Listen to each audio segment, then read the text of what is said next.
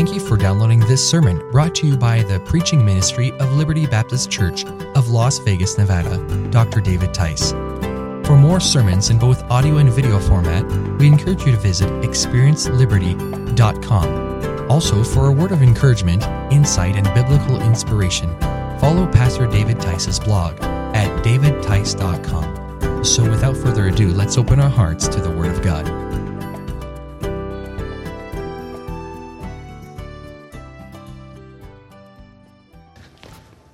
Boy, that's quiet. Let's give her a hand. She did a good job. Hey, take your Bibles and turn to Mark chapter 5. I love studying the life of Jesus Christ, and we're going through Mark, and we're looking at Jesus as our example. He is our example. He came to seek and to save that which is lost. We're looking at him, and it's amazing, the stories as we're looking through the book of Mark of Christ and how we can learn from how he responded to different situations. Last week we saw him coming to a place called Gennesaret. There he meets a demon-possessed man, and this man is like crazy. He's got 6,000 demons inside of him, and he meets Jesus. Jesus casts the demons out, and now the man is right in his right mind. He's clothed in his right mind and wanting to be a servant of Jesus. Well, the people are freaked out by that, and they say to Jesus, listen, you scare us. Would you just please leave? So he gets in a boat, and he goes back to his point of reference. He goes back to his, the place where his home base, Capernaum. He heads back to the city of Capernaum, where he had left to come over to this area. When he gets back to Capernaum, Capernaum is right on the seashore, and not far from the seashore there is the synagogue, and then there's not far from that, there's Peter's house. In fact, they found the ruins of Peter's house, and it's a fascinating place to go. So he goes back there, and as it's almost as though he's getting off the boat. The last time he got off the boat, a demon-possessed man comes and jumps on him. Now he gets off this boat, and a man named Jairus comes his way. This is a totally different type of sinner. Jairus is a ruler of the synagogue. He is a well-respected man. He is a man, when you go into the synagogue, he's the guy that everybody's looking at, wanting to hear him speak. The Bible says this in verse 21 of Mark chapter 5. It says, "And when Jesus was passed over again by ship unto the other side, much people gathered unto him, and he was nigh unto the sea, and behold, there cometh one of the rulers of the synagogue." Now, he would have known Jairus. Jairus would have known him because he was there in the synagogue. Jairus might have been a skeptic before, but now his daughter is sick. And his daughter is sick, almost ready to die. And so he's like at his wit's end. He comes to where Jesus is. And the Bible says, "And behold, there cometh one of the rulers of the synagogue, Jairus by name. And when he saw him, he fell at his feet." This is totally and completely contrary to what a ruler of the synagogue, a Pharisee, would have done before.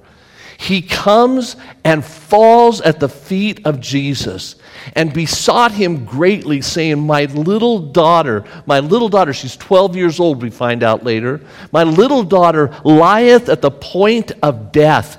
I pray thee, come and lay thy hands on her, that she may be healed, and she shall live." I've heard about what you can do. I've heard about your healing power. There's nothing more desperate than a parent with a sick child. And he's coming to her, and he's coming to Jesus saying, "I don't know what else to do. I know you can heal." And he's coming to him for healing power. We don't even know if he recognizes him as the Savior, as the Son of God. We don't know but we do know that he knows that Jesus has the ability to heal. It's happened there in Capernaum before. He is desperate, and he says, "Listen, my little daughter is sick." I love the fact that in this story, in fact, we're going to read about 20 verses tonight. In this story, you're going to find a man would have been considered a saint.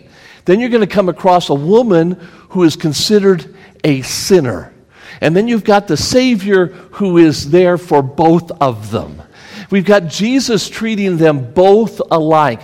We have a man who's pleading for his 12-year-old daughter to get to be healed. And then we have Jesus who approaches a woman who's been sick for 12 years and a woman who the Word of God said she's unclean, she cannot be around people, and yet she comes into this crowd of people contrary to the law of God. And we have a ruler of the synagogue who was one who would be enforcing the law of God, coming with Jesus, and she boldly comes to where Jesus is. Let's read the story. And the Bible says, and he besought him greatly, saying, My little daughter lieth at the point of death. I pray thee, come and lay thy hands on her, that she may be healed, and she shall live. And Jesus went with him, and much people followed him, and they thronged him. Now they're on their way to Jairus' house, which would not have been a long distance. But as they go, people are just thronging Jesus. It's like they're packed around him. And a certain woman which had an issue of blood 12 years. She'd been sick for 12 years. That means when Jesus was 21 years old, she got sick. She'd been sick for 12 years and had suffered many things of physicians and had spent all that she had and was nothing better, but rather grew worse. And when she heard that Jesus came in the press behind and touched his garment, for she said, If I may touch but his clothes, I shall be whole. Father, as we look at this story, and Father, as we continue through this story, I pray you'll help us to learn some things from Jairus, from the woman, but most of all, Father, may we learn from your Son, the Lord Jesus. And as your sons and daughters, may we emulate what we read. And Father, may we follow the example of the Lord Jesus. Lord Jesus, work through us. Teach us tonight. And Father, help us to remember. Father, remind us we are your children. And we are to conduct ourselves the way your Son, the Lord Jesus, reacted. And Father, we're to allow your power to move through us. And we're also to humble ourselves before you. Teach us these things this evening as we read this amazing story.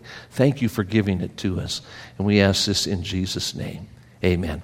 There's several things I want you to see from this story. Number one, first of all, I want you to see the humility of Jairus. I want you to understand that this was a dignified man. This was a man who was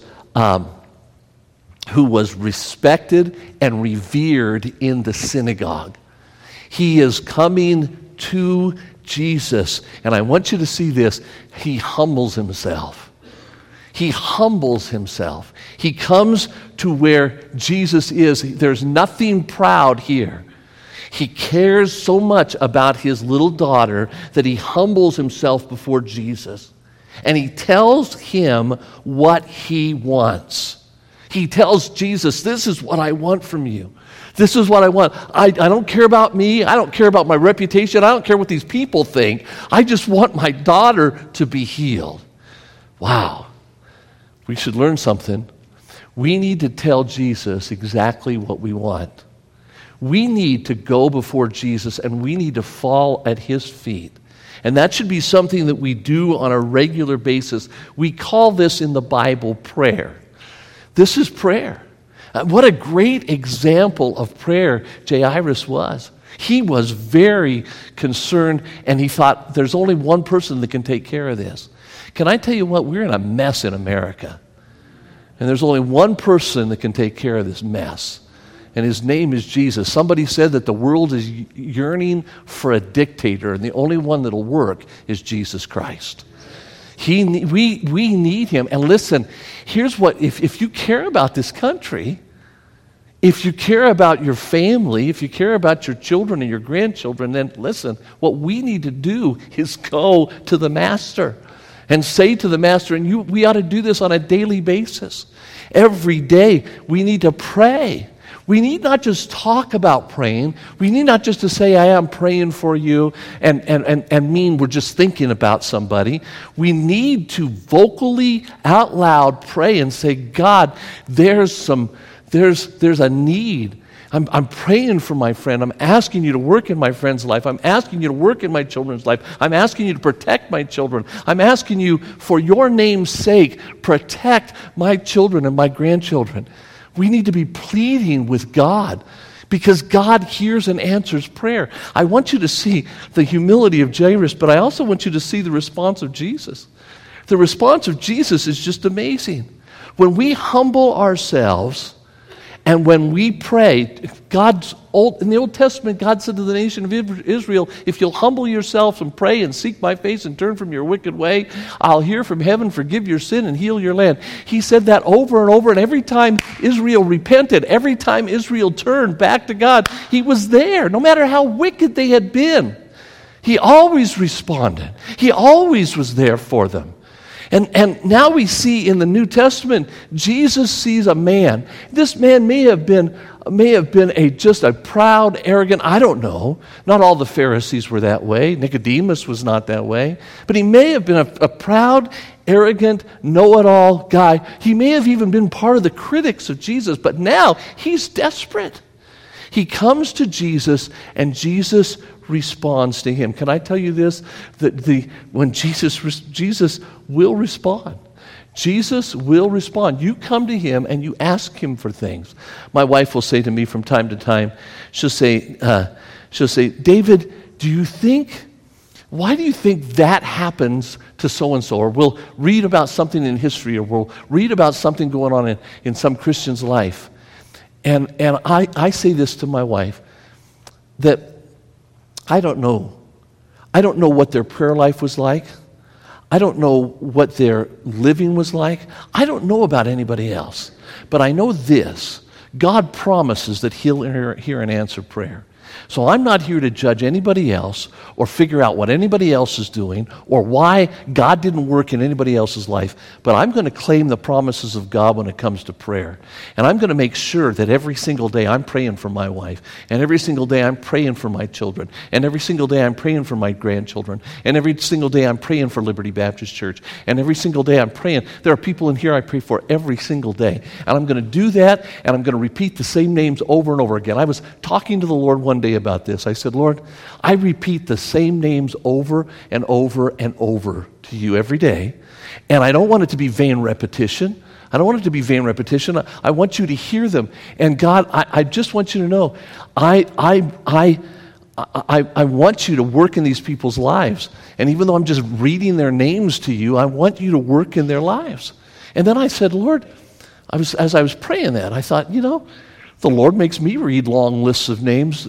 If you go through the Bible, there are sometimes he said, and this guy begat, and this guy begat this, and this guy begat that. I said, okay, Lord, you make me do it, and then that's why I'm going to do it to you.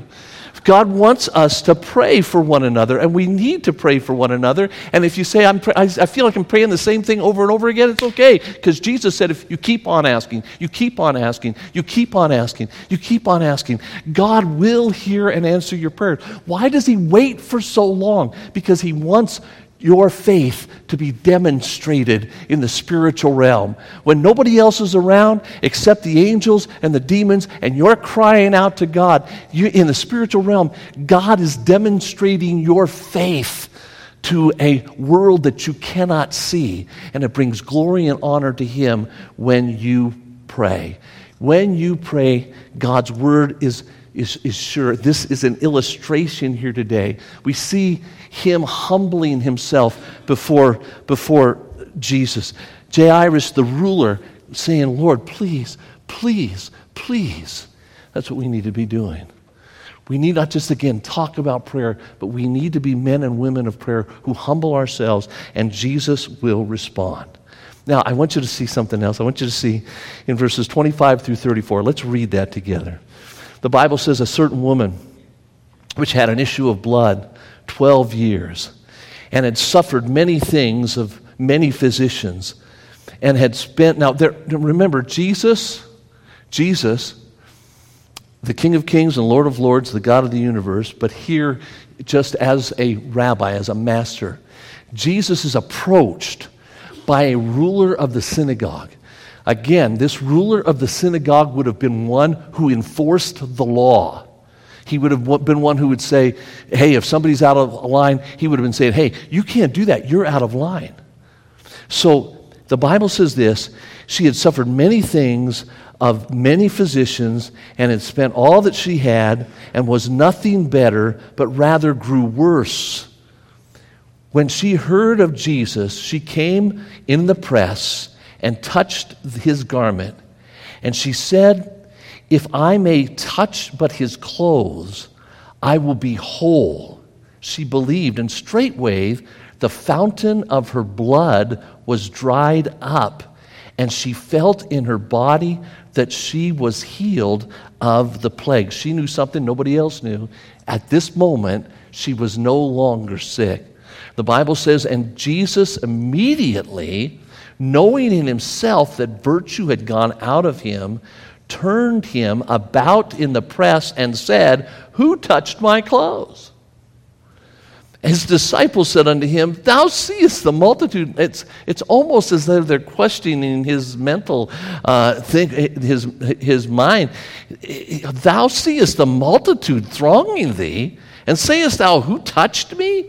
And he looked around about to see her that had done this thing. And the woman, fearing and trembling, knowing what was done in her, came and fell down before him and told him all the truth. So important that we're truthful with God.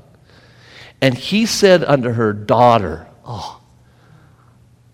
He looked at her and called her daughter. The only time Jesus ever uses the term daughter in the New Testament is right here. He looks at this woman who would have been despised, a woman who would have been rejected, a woman who the Bible says is unclean. The Bible says, he said unto her, daughter, thy faith hath made thee whole. Go in peace and be whole of thy plague. While he yet spake, there came from the rulers of the synagogue's house certain men which said, and we'll go on into that in just a minute. I want you to see this. I want you to see the compassion and the mercy of Jesus Christ. The compassion and the mercy. We've seen the humility of Jairus. We've seen the response of Jesus. Look at the compassion that Jesus shows to anyone who would believe. He shows this compassion to anyone.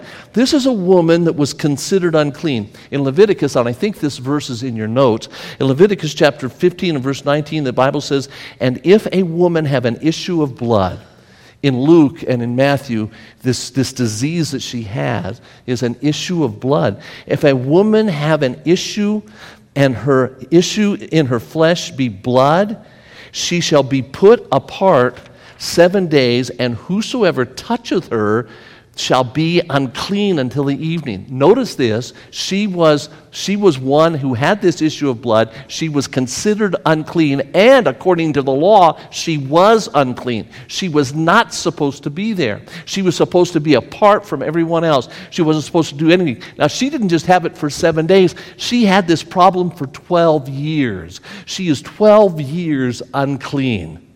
She spent everything she had to get well. She believed if she touched Jesus, she would be healed. You got to see, it was absolutely illegal for her to touch him. Absolutely against the law.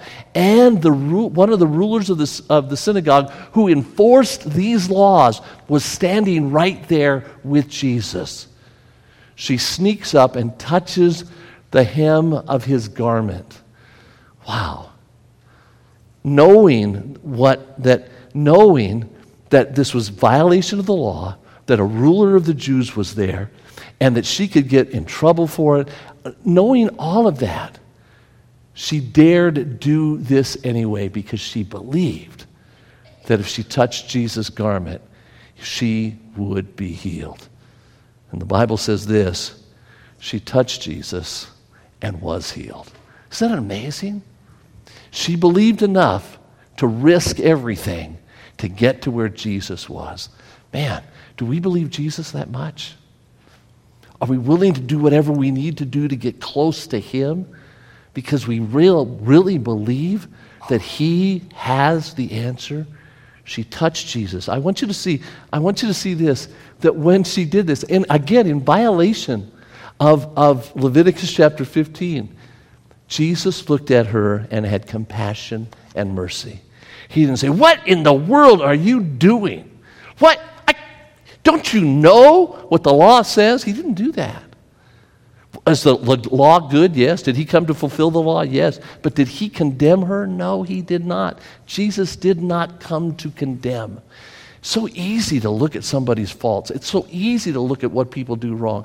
It's so easy to look at outward appearances and not be sensitive to the heart motive. She came to him in humility, and she comes to him. Now, I want you to see this. Jesus touches him because he has compassion, and we should have compassion on people. We should be caring about people. We should emulate Christ. We should follow his example. I want you to see this next thing. I think this is so important. In verses 30 and 31, it says, "And Jesus immediately, knowing in himself that virtue had gone out of him, turned about in the press and said, 'Who touched my clothes?'" Now the disciples say, "Well, what are you talking about? Everybody's been touching you." But here's the deal. Jesus, I want you to see the humanity of Jesus. Jesus is not only God 100%, but he is also 100% man. And when Jesus is touched, the Bible says virtue departed from him. This word virtue, it means power. He, at that moment, sensed a draining of his power.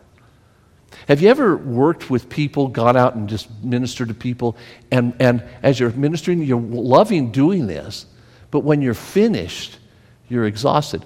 There are some people right now that are working in Awana, and they give themselves to work in Awana, and they're back there working with the kids, and they're having a great time with the kids, and in about another 45 minutes, they're going to come out and say, "Wow, that was great," and they're going to be worn out. Some of them are going to look more worn out than others because why? Because they've been ministering. The truth of the matter is, we need to understand that he was drained. Jesus looks down, he says, "Who touched me?" And he finds out, well, of course he knew, he was drained of power. It had left his body. Ministry can drain us physically. It really can. My wife and I just came back from Fremont, California. We drove all the way up there, and then we spent Friday all day Saturday, and then Sunday we just spent ministering to people, and it was great, and it was a joy. We got in the car, in the motorhome, to start driving home, and we couldn't even get 2 hours, and we pulled over the side of the road and just dead and slept for 8 hours because we were exhausted. Because when you minister to people, when you're serving people, there is a physical drain. You shouldn't ever condemn yourself because you feel drained in ministry. That just happens. Ministry can drain you physically. So we see the humanity of Christ, and we need to understand from him that, look, we can get physically drained in ministry as well, and we need to accept that, and we need to thank God that he gives us those times of rest. I want you to see next the grace of Jesus. This is important. I want you to see that he saw her. Jesus saw her. She's sneaking up to touch him. Sometimes we wonder if God really hears or really is there. And when you've prayed, you might be wondering whether he's listening. Can I tell you that he's listening? He knows exactly what you're going through. She's fearful. She's broken the law.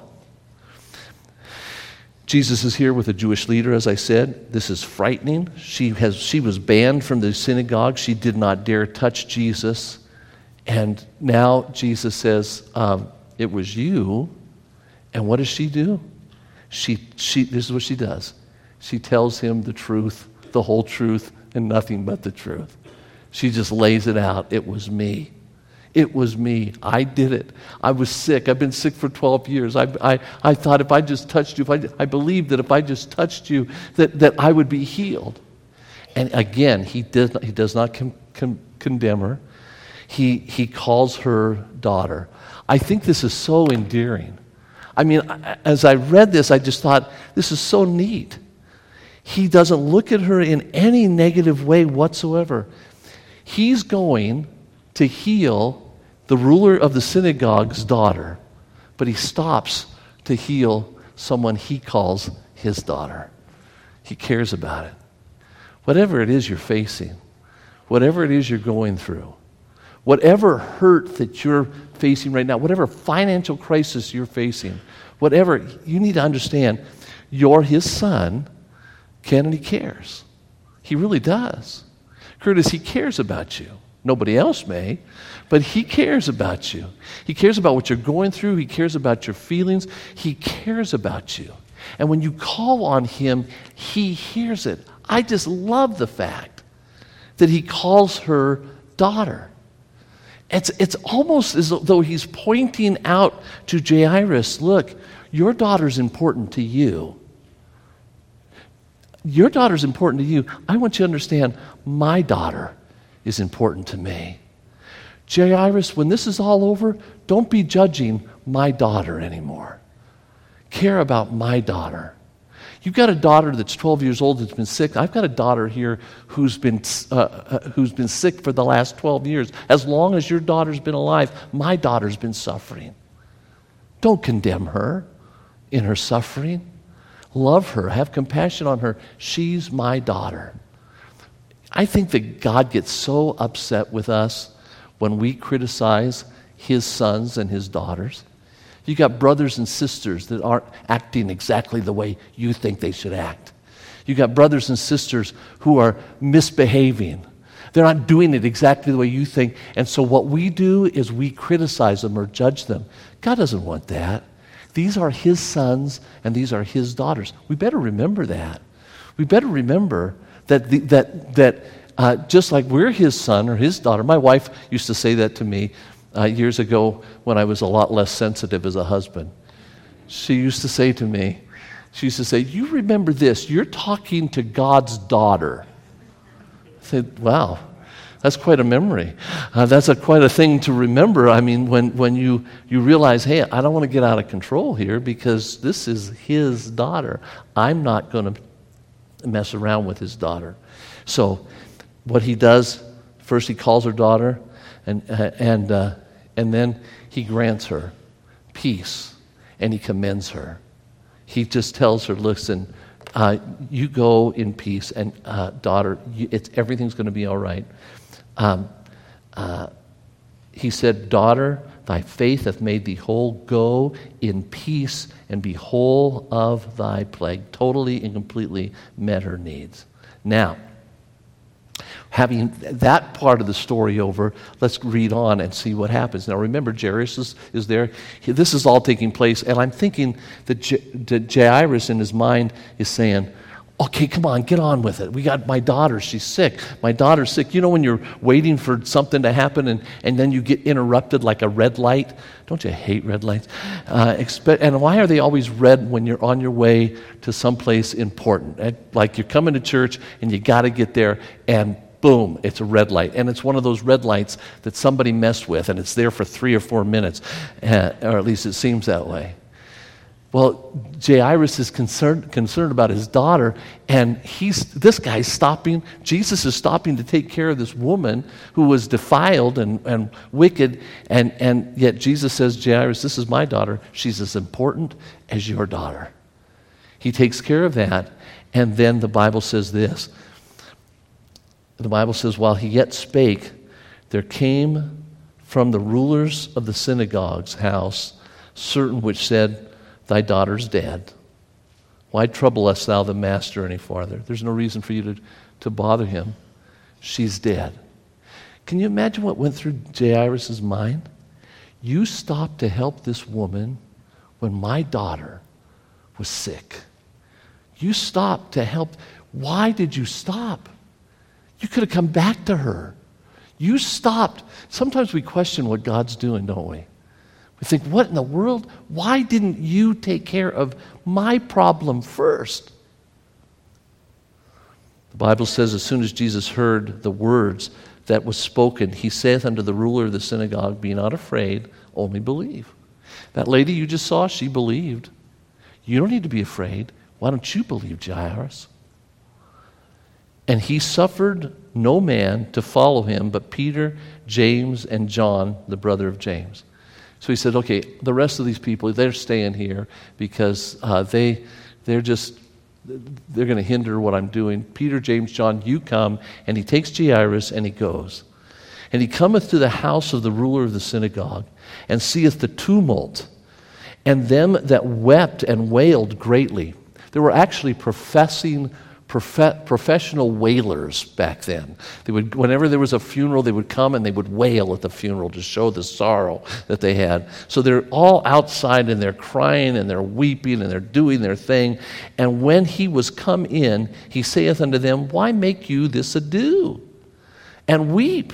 The damsel's not dead, but sleepeth. Wow, what a statement. What a bold statement. I want you to see, we're going to look at the confidence of Jesus. The confidence of Jesus. They said it's too late. Jesus tells Jairus, just believe. He brings Peter and James and John. I think it's so important that we need to understand. In James chapter 5, the Bible says, is any sick among you? If there's somebody that's sick among you, let him call on the elders of the church and let them pray over him, anointing him with oil in the name of the Lord. And the prayer of faith shall save the sick, and the Lord shall raise him up. And if he have committed sins, they shall be forgiven him. Confess your faults one to another, and pray for one another that you may be healed. The effectual fervent prayer of a righteous man availeth much. There's times that we need moral support. I don't think necessarily Jesus needed moral support, but I do believe he brought Peter, James, and John because he knew they believed. He knew they trusted. And he said, we're going to go, so you're going to see something because you're faithful followers. You're going to see something nobody else is going to get the opportunity to see. And he takes Peter, James, and John and Jairus, and they go into this room alone with this little girl. People are weeping, and he said, hey, why are you weeping? She's not dead. She's just sleeping. And they laughed him to scorn. Sometimes when you're doing what Jesus wants you to do, people will mock you. They'll laugh at you. They'll persecute you because they can't see what Jesus is about to do. And they laughed him to scorn. But when he had put them all out, he takes those people that are laughing, those unbelievers, takes them out of the room. He taketh the father and the mother of the damsel and them that were with him and entered in where the damsel was lying. So he goes in. He does not let unbelief stop him. He just goes in and he does what God wants him to do. And then we see a demonstration of divine power. I like this picture, and I like this picture because it's hopeless. I went through a lot of pictures of Jesus healing Jairus' daughter, but all of them had him lifting her up. I love the fact that this picture shows it's useless. She's dead. She's lying there. There is no hope. There's just Jesus, Peter, James, and John, and mom and dad. And they have their dead child there. Jesus does very well in impossible situations. Say amen to that. It's an amazing thing what God can do for us if we simply believe and we trust him. There's this demonstration of power. The Bible says, and he took the damsel by the hand and he said, Talitha cumi, which is being interpreted, damsel, I say to thee, arise. And what happened? The girl arose. Listen, when Jesus says get up, you know what you do? You get up. When Jesus says get up, what do? You get up. That's it. There's no choice. When Jesus says get up, what do? You get up. So he says to the damsel, arise, and she has no choice whatsoever. Jesus made her completely whole. It's important that we understand that she was completely gone, but Jesus made her completely whole. So what do we learn from this story here? This is an absolutely fascinating story. I love the fact that Jesus treated both ladies the same. I love the fact that he treated both men the same. The dad of the girl and Jairus. He treated everyone the same. There was no difference. Well, this one's a rich one. This one's a religious one. This one's a sinner. This one's a rejected one. He treats them all. He has compassion for all of them. I want you to see several things. Number one, he received the humble. When we humble ourselves before him, he will receive us. That's how we get saved. We come to Jesus and say, Jesus, I know I'm a sinner. I believe that you are God. I believe that you died for me and paid for my sin. I know I deserve nothing but hell, but I know you died to pay for my sins, and you were buried and rose from the dead for me. And though I can't do anything to save myself, I know you died to save me. So I'm asking you to give me eternal life, and boom, we're saved. We ask him to give us what we can never do ourselves. We have to humble ourselves to get saved. We have to humble ourselves if we want to see his power work through our lives. If we want to see God move through us, we have to humble ourselves on a regular basis. He had compassion and mercy. When we believe and we say to the Lord, hey, I believe, and we're trusting him, he will have compassion and mercy. I want you to see this, that he got tired in ministry, and you will too, but that doesn't mean you should stop ministry. You just keep on doing what God wants you to do. I want you to see that he was gracious. No matter what happened, he was gracious. I want you to see this, that he had confidence in God's power. When they were all laughing at him and they were mocking him, he just went forward, kept on doing, and kept on doing, and kept on doing. I remember the story of a little boy. A little boy was, a preacher was driving by. He saw a little boy being beat up by two older boys.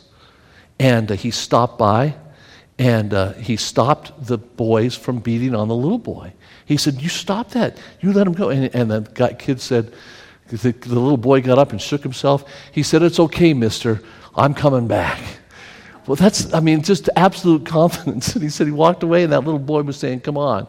I'm not for fighting, but I'm telling you, it's a wonderful thing when we have confidence in the power of God. You're not confident in your power, in your strength, but you can have absolute confidence that if you bring it to God, he will take care of you. And I want you to notice that he demonstrated the power of God. You and I are children of God. Jesus made us joint heirs of his, so that everything he has belongs to us. And it's not as though he wants us to wait till we get to heaven to understand that we are his children. No, and to walk in the demonstration of his power. When you got saved, his Spirit came to live inside of you. And if you come to him humbly, he will, in compassion, give you the strength to do things that you would never be able to do by yourself. God wants us to understand as his children, and as we follow the example of the Lord Jesus Christ, that what Jesus did is what he wants you and I to do. He wants us to be gracious. He wants us to show confidence. He wants us to be compassionate. He wants us to receive the humble. He wants us to demonstrate the power of God. Where you work tomorrow, he wants those people that you work with to see the power of God in you. He wants your neighbors to see the power of God in you. He wants your family to see the power of God in you. And as you humble yourself before Him, you and I can demonstrate the power of God to a world. And we can reflect Jesus to the world. And that's what we're here to do. So let's determine to allow Jesus to work through us. And we'll see things accomplished in us that we would never think would be possible. Let's pray. Father, thank you for your truth. I thank you for this story. I thank you that you let us know about this story. And I pray for everyone in here, myself included. God, I pray you remind us every day to humble ourselves before you, to seek your face, that we might know your power in our lives. If there's somebody here right now that's not saved, Father, I pray that they will understand that they can't know you unless they humble themselves before you. But if they humble themselves before you, they can know your power in their life as well, and they can be saved. Work in the next few moments, and I ask this in Jesus' name.